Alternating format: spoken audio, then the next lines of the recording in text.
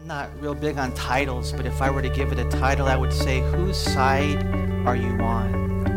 Hopefully you're on God's side here today. Are you guys all Christians? Have you really given your life to the Lord? Have you surrendered yourself to Him? Hopefully you're on God's side. You need to know, Jesus said in Matthew 12, verse 30, "He who is not with me is against me, and he who does not gather with me scatters abroad." Because sometimes people think that they can be on both sides of the fence. They can kind of straddle it. They got one foot in the world, one foot in the church, and they think they're good with God. But in all reality, it's just either you're all in and you're for Him, the Bible says, or you're against Him.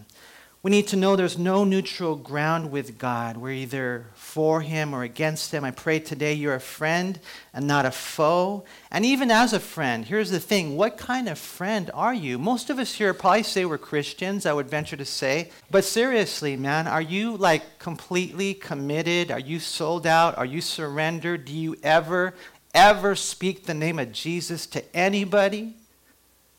If you don't, then something's wrong. We're going to see in our study today that the apostles were obedient. They were great friends of the Lord. And we're going to see, as we go through our study, three things about obedience. Number one, obedience means we fight for God.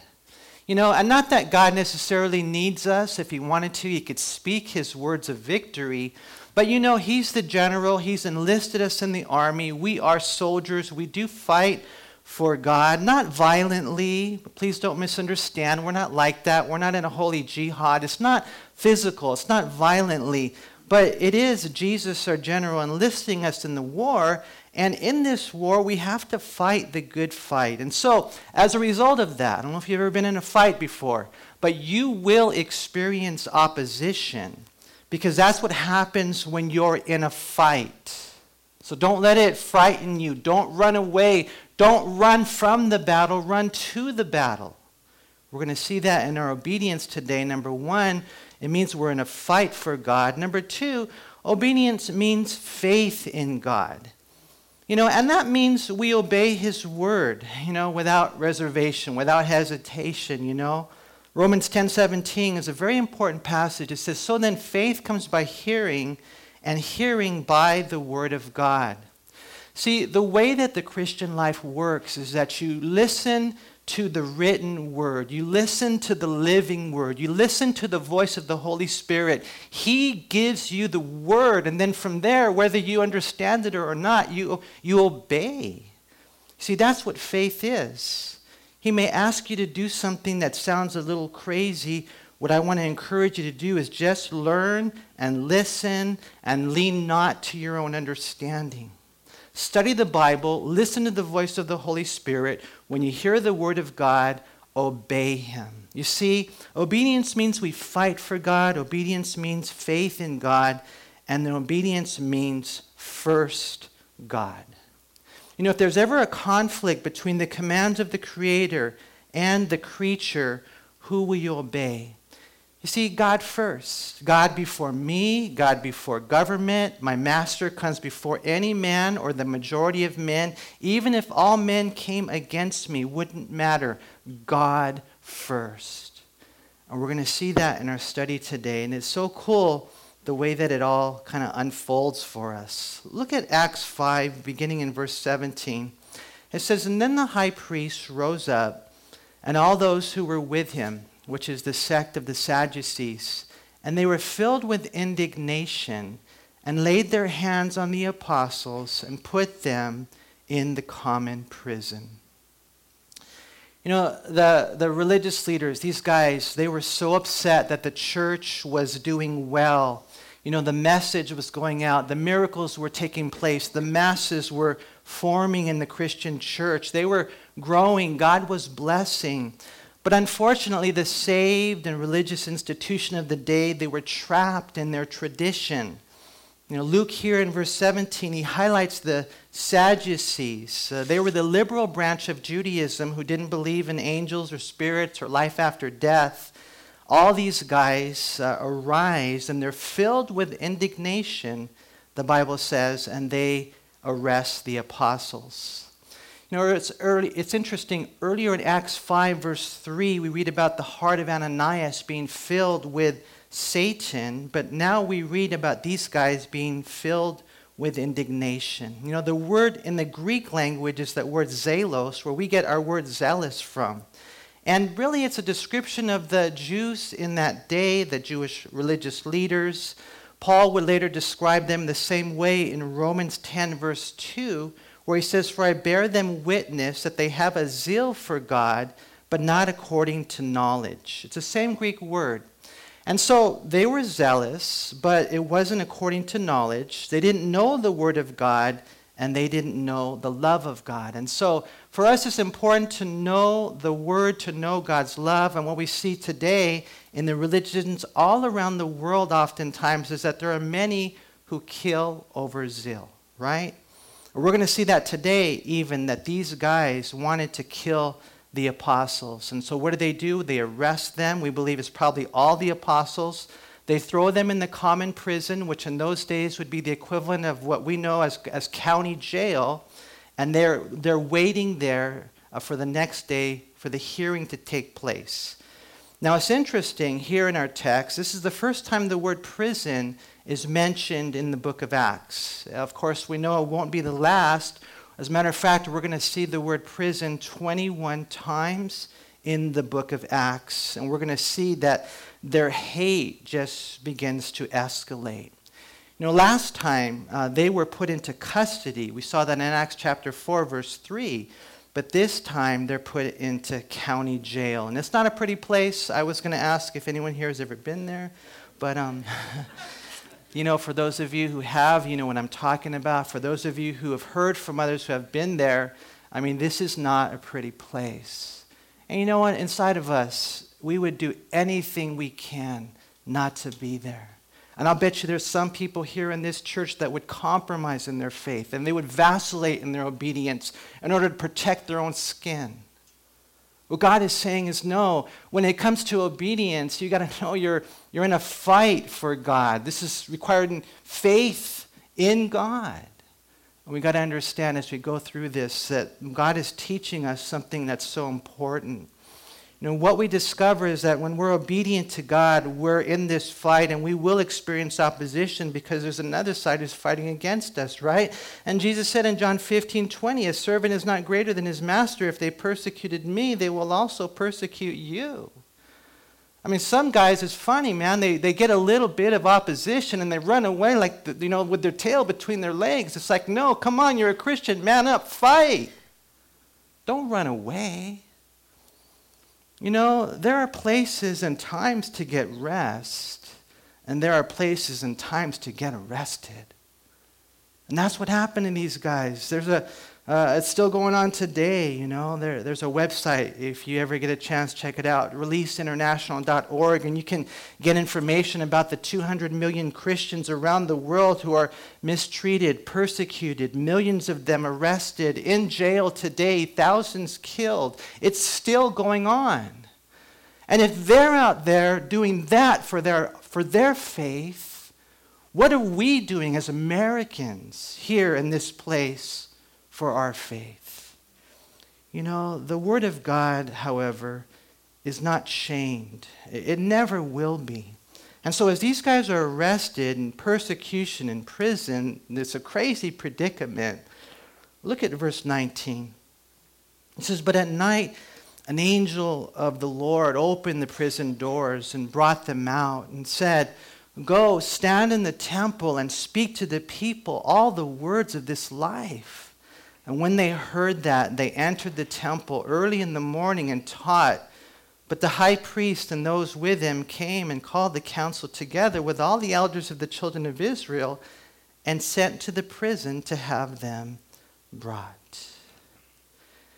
You know, later we're going to see as we go through our text today that the prison doors were locked and the guards were at their posts.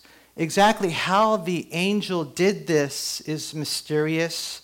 But somehow doors were opened and they were brought out of the prison. I don't know if you can visualize this in your imagination, you know, but I kind of see it, I kind of hear it as the angel saying, come on, you know, be quiet.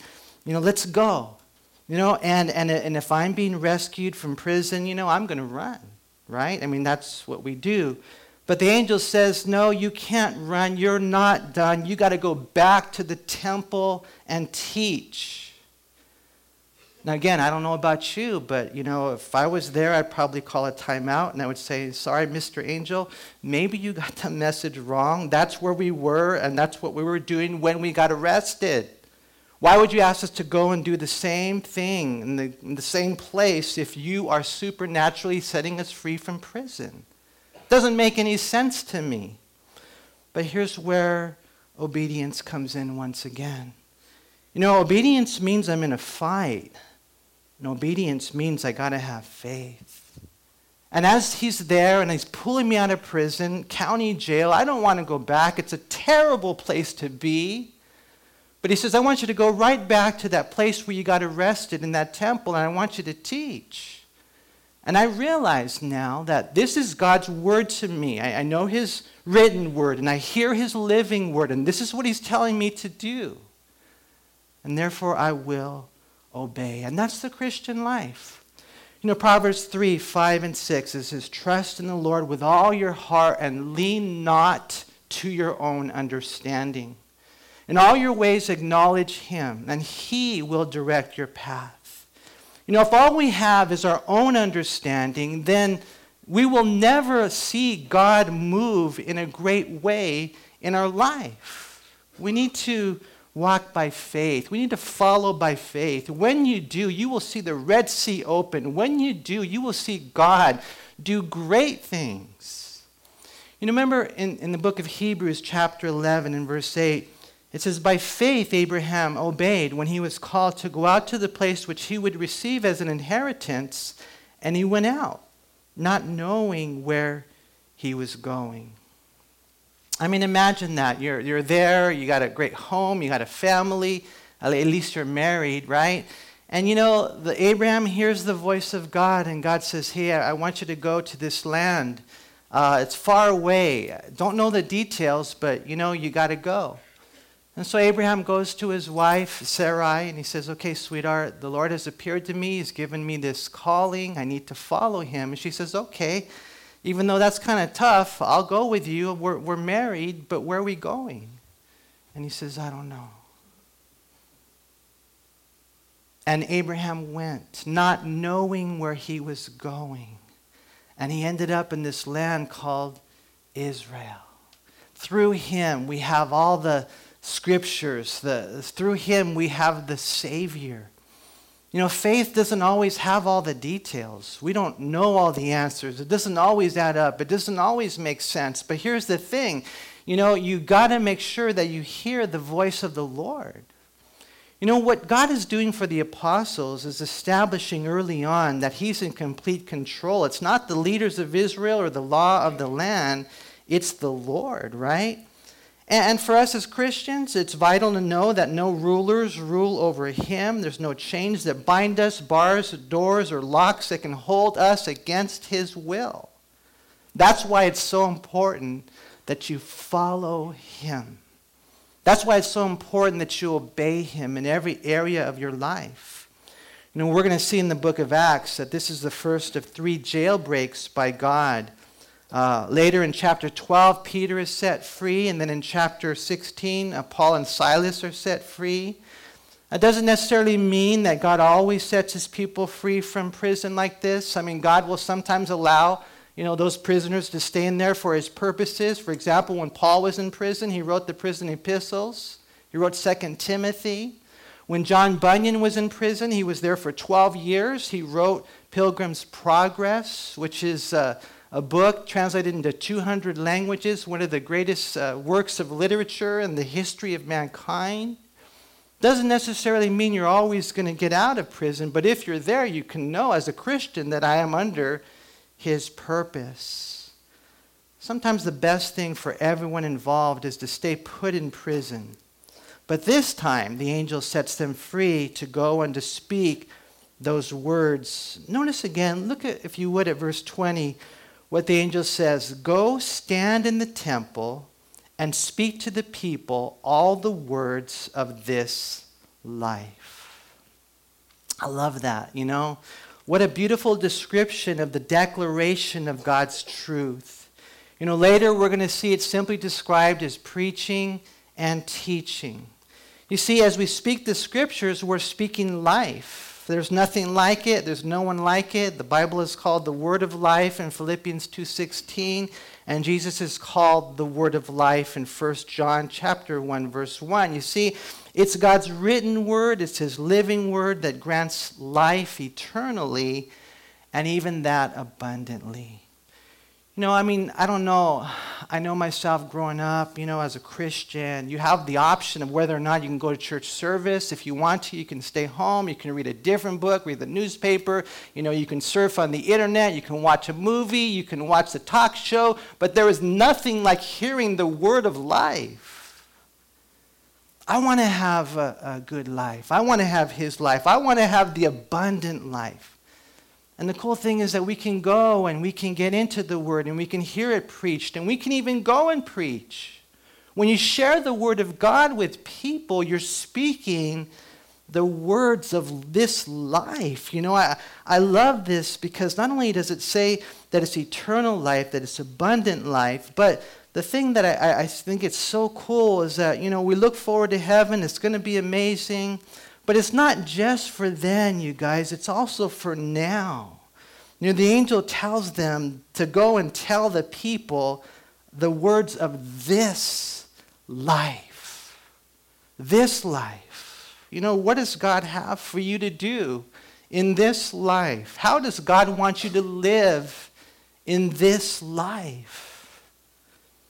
You know, the apostles did what they were told. But we read again there in verse 21, it says, "But the high priests and those who were with him came and called the council together with all the elders of the children of Israel and sent them to the prison to have them brought.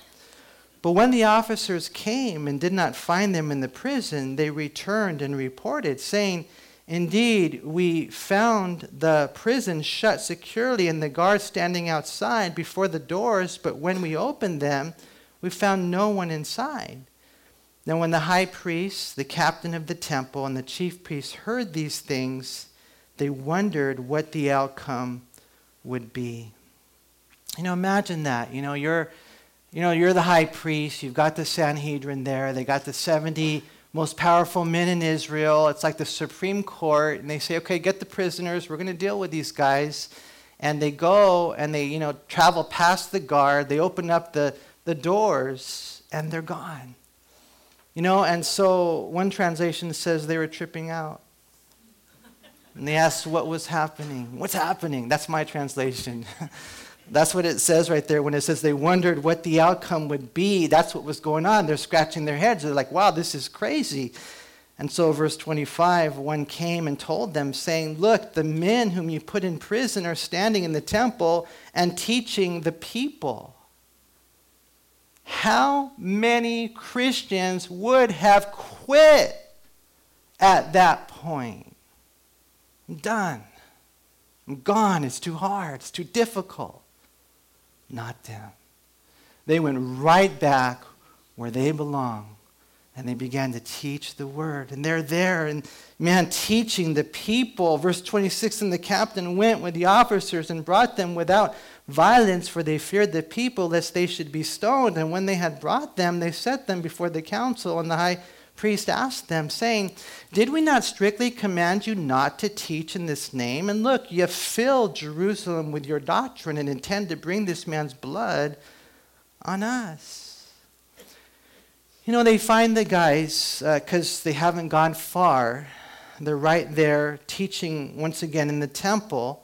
And so they bring the apostles back without force, handling them gently, concerned with the crowd, because remember, we read last time that the people esteemed them highly, at least the common people did.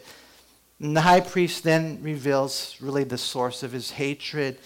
He says, "We clearly commanded you not to teach in this name." It's like he can't even say it. He can't even say the name of Jesus. That's how much he hates him. But the apostles, they didn't comply with the command. As a matter of fact, they filled and flooded the city with his name. And you guys, that's what we need to do.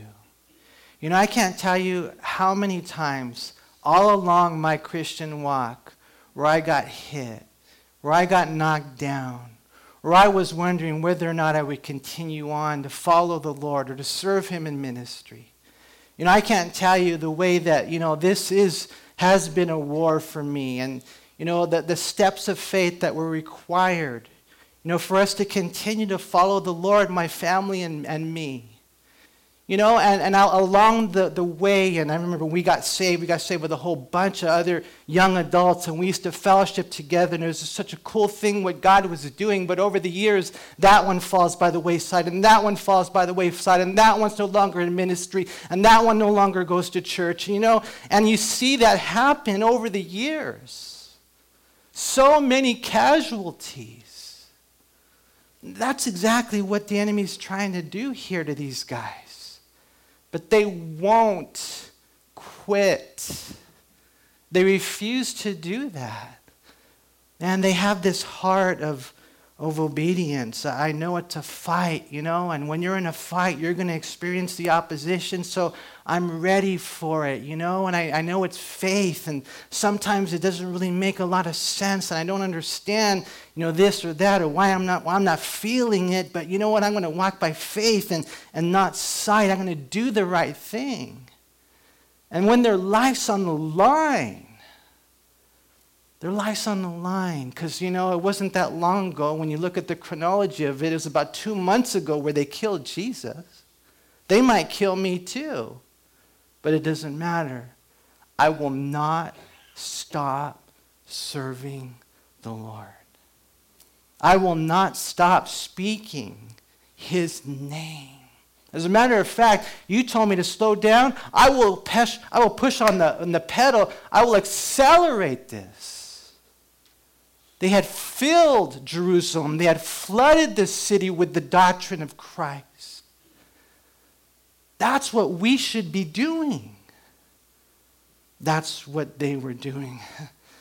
I like what Pastor Chuck said about this. He said, "Isn't that a glorious charge? Don't you wish we could have that charged against us? We'd love to fill the city with the doctrine of Christ. And yet there are so many who have not heard." I mean, wouldn't it be cool if we all just kind of developed a greater work ethic, perhaps? And, you know, I don't know how it would work, but, you know, we have the JET team, and they go out on Saturdays, and they hit the streets of El Monte just to tell people about Jesus. I know a lot of you here, you just can't make it. I understand, but what if those of you who could did? What if? What if you rearrange just a couple of things like you do for other things that you consider to be important? And then you went and you started sharing the name of Jesus with others. Don't you know your life will change? Sometimes we're waiting for our life to change now, and I'm going to wait for the fire so I can feel it, and then I'll go and do it. And God is saying, no, go and do it. And then you'll feel it. There are nothing like sharing the Lord with people. Filling the city, flooding the city with the name of Christ. God can do that work. That's what He did through them. You know, here the high priest, he's worried about the guilt of the blood of Christ. And he tells Peter, you know, you intend to bring this man's blood on us. He's feeling guilty, no doubt. Peter, every time he preaches, he tells him, you crucified him. But in one sense, he should feel this guilt. Because it was, again, just a couple of months ago where Pilate was trying so hard to let Jesus go. He didn't want the blood on his hands. And in that setting, these same religious leaders stirred up the people to say in Matthew 27:25, His blood be on us and on our children. That's what they said. I guess he had forgotten. You know, not to say that they're the ones solely to blame. We all put Jesus on the cross. But we got to know that that kind of blood stains the soul. You know, they just want Jesus to go away. And so what do? They tell Peter, we forbid you to teach in His name any longer. But then we read in verse 29, Peter and the other apostles answered, and they said, we ought to obey God rather than men. You know, the Greek word It really should be translated trust. Must. We must obey God rather than men. You know, I had said the same thing back in Acts chapter 4. I kind of wanted to turn there and read it with you. Look at Acts 4 in verse 18. So they called them and commanded them not to speak at all, nor teach in the name of Jesus. But Peter and John answered and said to them, whether it is right in the sight of God to listen to you more than to God, you judge. You know, I want to share with you guys something that, you know, you have been commissioned. I believe with all my heart that you all are ambassadors for Christ. I believe that with all my heart.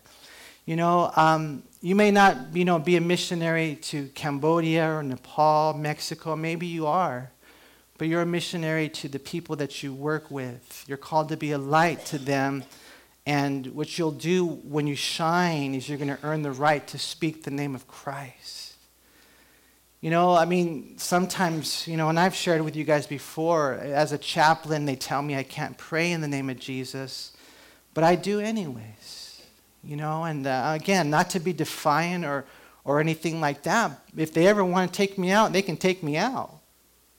But I just know, when the command is say, hey, don't pray in the name of Jesus, that I have to.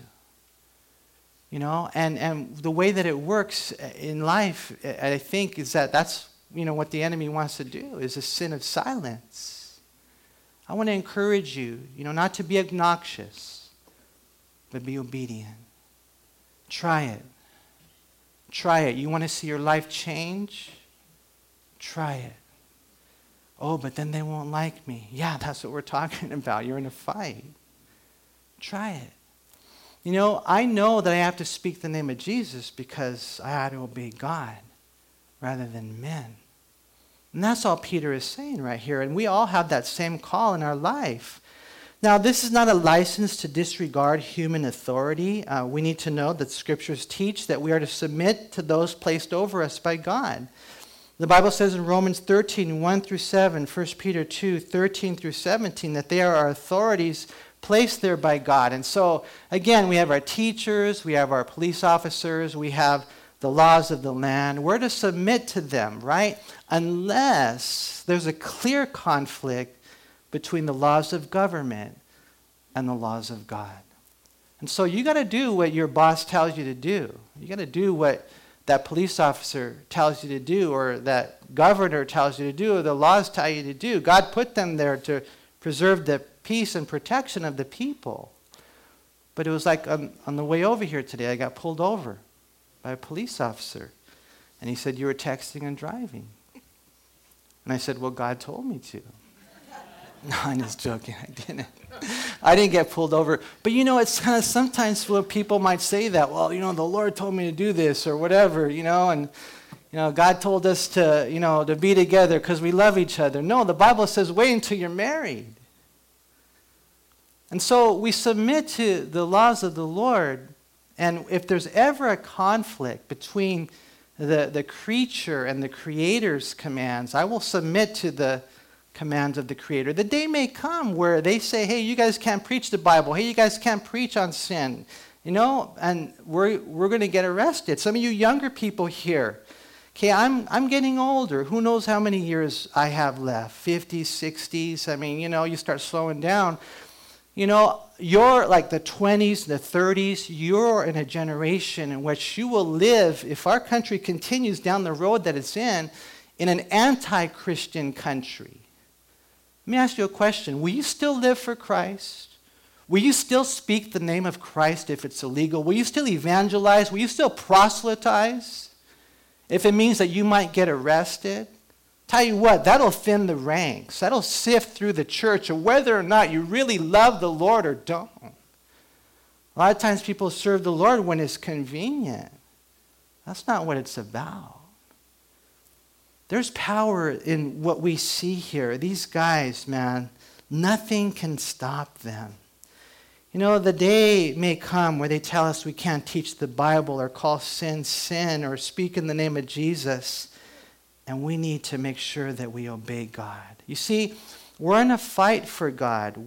Obedience means that we have faith in God, and obedience means first God. Peter understood this, so he would never stop preaching and teaching the name of the Son of God. Look what he says in verse 30. Peter says, listen, the God of our fathers raised up Jesus. He probably said it really loud. The name that you don't want me to teach, Jesus, the God of our fathers raised up Jesus, whom you murdered by hanging on a tree. Him God has exalted to his right hand to be Prince and Savior, to give repentance to Israel and forgiveness of sins. And we are his witnesses to these things, and so also is the Holy Spirit, whom God has given to those who obey him.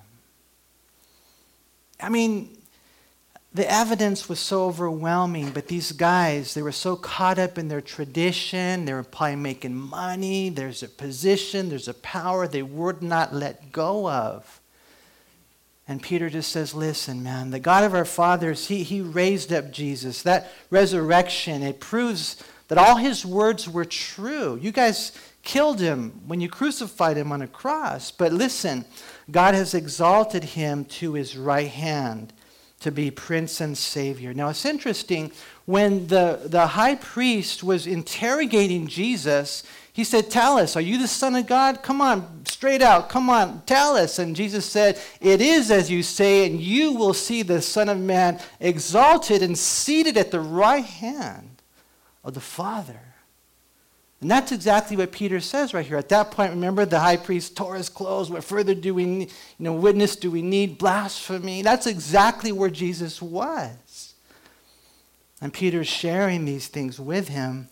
But notice the reason, again, there in verse 31, to give repentance or to give opportunity for repentance to Israel and forgiveness of sins.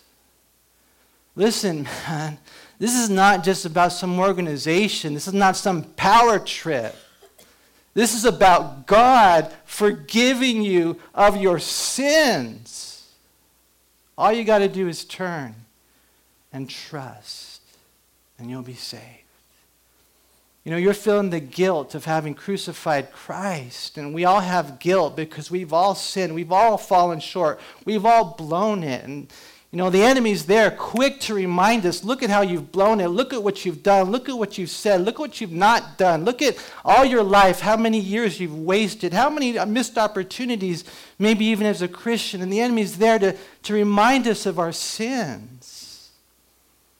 And Peter is just saying, listen, this is all about the forgiveness of those sins. This is all about, a bigger thing.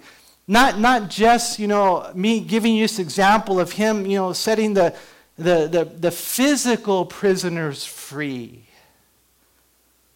but the spiritual prisoners free. This is about life. This is about the abundant life. This is about this life. This is about the good life. This is about the life that God wants to give. Forgiveness. The other day I heard something cool by Adrian Rogers. He said, we got to do our part. We do our part. God does his part. And usually when we think of that, we think of like, I better, be this great person, and then God will kind of come in and help me out a little bit. But I like what he said. He says, we do our part. God did his part. We sinned, and he saved. That's who we are. That's what this is all about, you guys. And that's why we have to make sure that, not only do we preach the name of Jesus, don't be afraid. Preach the name of Jesus. There's power in the name of Jesus. But not only, shoot it out, send it out, but make sure you receive it for yourself. Peter had blown it, and he knew who he was. He was not worthy of anything. I tell you what, I wake up in the morning, and when I spend time with the Lord, I just in case, and I don't think you guys think this about me. I don't think you do anyways, but, I don't feel worthy. I never have, and I never will. And I wake up in the morning, and when I'm, just spending time with the Lord, I said, Lord, thank you for not giving me what I deserve. Thank you that I'm not, in hell right now. Thank you that I still have my family. Thank you, Lord, that I still am involved in ministry. I know it's by the grace of God. I know it's by this forgiveness that we're talking about today. And you guys, we gotta know that.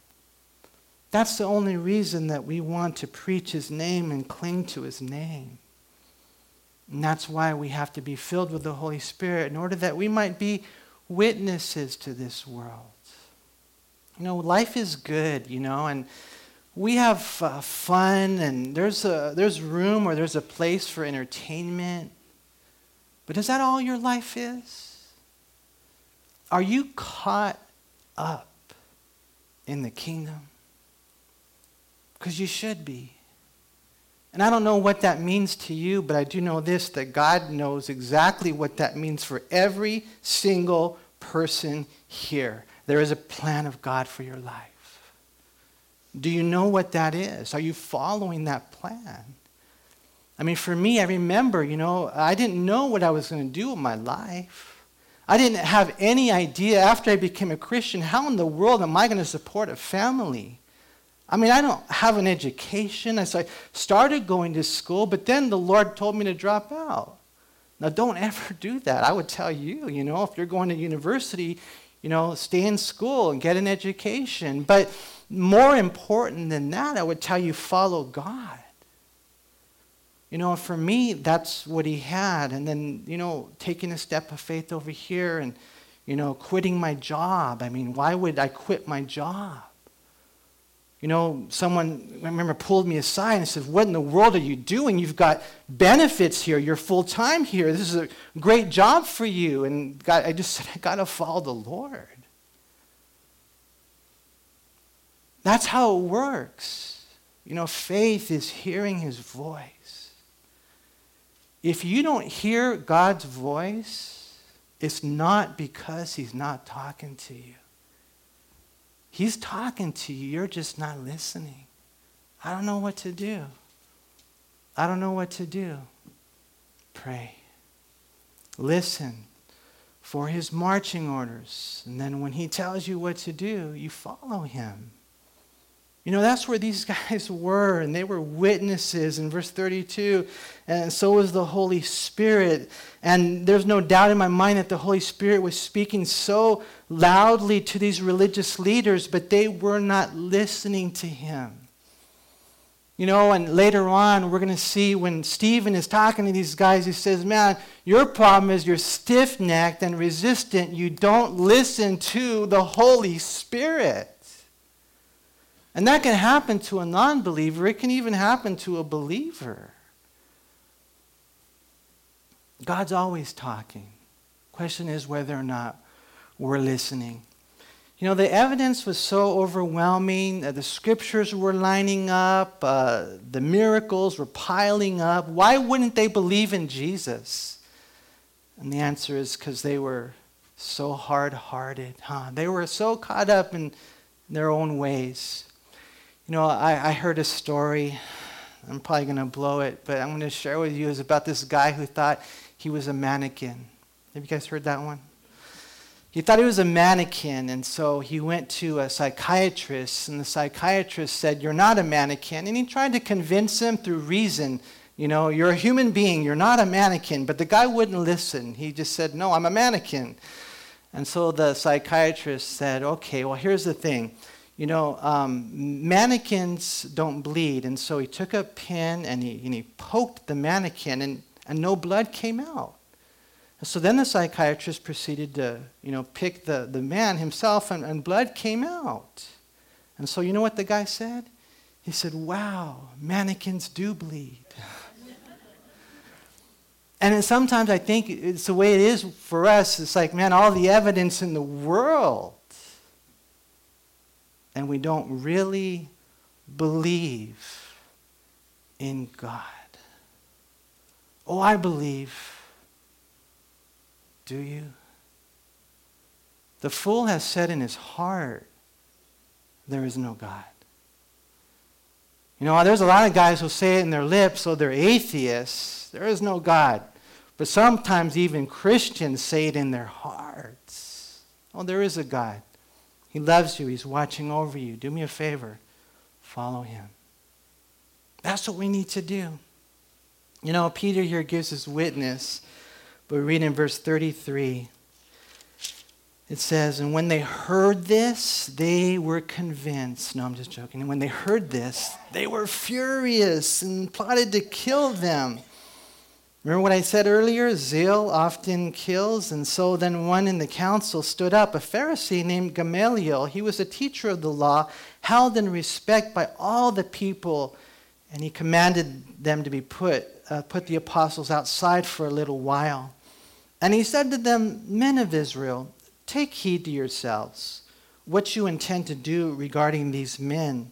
For some time ago, Theudas rose up, claiming to be somebody, and a number of men, about 400, joined him. He was slain, and all who obeyed him were scattered and came to nothing. Now, we don't have any information about this first example that Gamaliel brings up, but in verse 37, he says, and after this, man, Judas of Galilee rose up in the days of the census, and drew away many people after him. He also perished, and all who obeyed him were dispersed. And we do have a lot of information on this rebellion from Josephus. And so Gamaliel says, and now I say to you, keep away from these men and let them alone. For if this plan or this work is of men, it will come to nothing. But if it is of God, you cannot overthrow it, lest you even be found to fight against God. Remember I was telling you in the beginning, man, either you're for him or you're against him. Either you're a friend or a foe. I would even say it this way. Either you're a friend or you're a fool, a fool. Because if you fight God, who's going to win? If you fight God, it's not good for you. Yield to him. Follow him. Don't kick against the goads. And so it says in verse 40, they agreed with him, and when they had called for the apostles and beaten them, they commanded that they should not speak in the name of Jesus and let them go. And so they departed from the presence of the council, notice, rejoicing that they were counted worthy to suffer shame for his name. And daily in the temple and in every house, they did not cease teaching and preaching Jesus as the Christ. Again, and I know we read it and sometimes we can easily disconnect from it. But imagine, getting arrested, man. Imagine getting thrown in jail. Imagine getting beaten with 39, whips, lashes on your back. And you got to think it's going to hurt. It's not easy. It doesn't feel good. But then, when you're done with that, you're determined to continue to preach Christ, and you even rejoice that you were counted worthy to suffer shame for his name.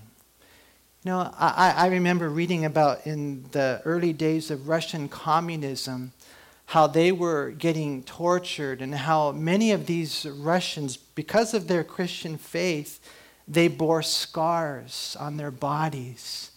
And for them, it was a mark of just, I don't think pride is the right word, but it was just a blessing. It was a privilege. It was an honor to bear those stripes, those scars, those pains, those hurts in their body, born out of obedience to the Lord.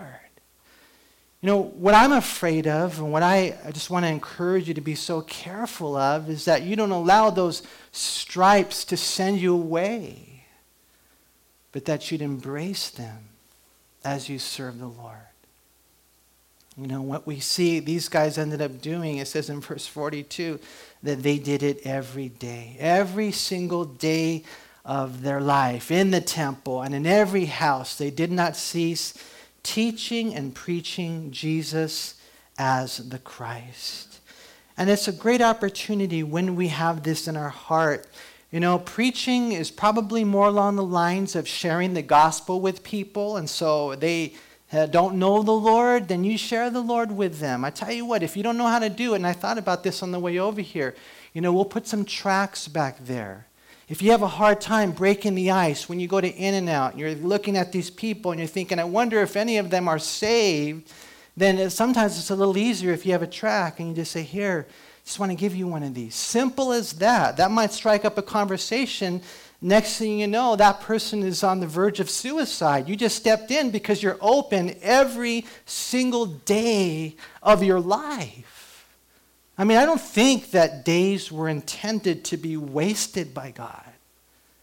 You just never know what God will do. D.L. Moody is a great evangelist, and the guy would preach before thousands of people, but that wasn't enough for him. You know, for me, having the opportunity to share the Lord, you know, whatever, a Sunday or a Thursday, maybe a Bible college class, that's not nearly enough for me. And it shouldn't be for any of us, right? Every single day we want to have eyes to evangelize. And that's where these guys were. D.L. Moody was fearless in his witness for Christ, and he sought to speak about spiritual matters to at least one person every single day. And he would actually just go up to people, and this is D.L. Moody, he would ask them, how does your soul prosper today? Or he would say, hey, do you love the Lord? Do you belong to Jesus? He would actually go up, cold turkey evangelism. Now, some were offended by this blunt mannerisms, but many people were led to Christ as a result of his boldness. Now, is that just for D.L. Moody? Is that just for Manny? Is that just for the pastors? Is that just for the leaders? Is that just for the Christian who's been a Christian for 10 years now? No. It's for every one of us. It could be 10 minutes. And there is power in his name. I encourage you guys, as we have communion today, you know, number one, you know, you got to make sure you're on the right side, you know. If you don't know the Lord, what he wants to do is wash you clean, give you a new start, and give you forgiveness in life. All you have to do, like we read today, is repent of your sins and receive Christ as Lord and Savior. Because he died for you, he rose again, and he's coming soon. But if you do know the Lord, I want to encourage you today to have a heart of obedience. Can I ask you guys that? I mean, for some of you who are listening, still listening, you know, could you say, Lord, make my obedience grow? I mean, it means that I'm gonna fight for you, not violently, but spiritually. And so, Lord, when I experience opposition, I'm not going to run away with my tail between my legs. I am going to fight. And obedience, it means faith. And so what I'll do is I'll listen to the voice of the Holy Spirit, Lord. And as he asks me to do things that perhaps I normally wouldn't do, or they don't make sense to me, but they're your commands, I'll do them. And the obedience means that you're first, Lord. Before any other human authority, if ever the commands conflict, then God, I will do your will. And I tell you what, when we get that heart, you guys, God's going to do a great work. Your life will never be the same. You're going to go away from here. You're going to go to your workplace. You're going to go to your school place. You're going to go to your home, wherever it is. And it'll never be the same. This is not just for the apostles. This is for all of us. Even the wives of the apostles. You know, they're called epistles, right? No, I'm just joking. It's for all of us here. I pray you guys would embrace that to yourself.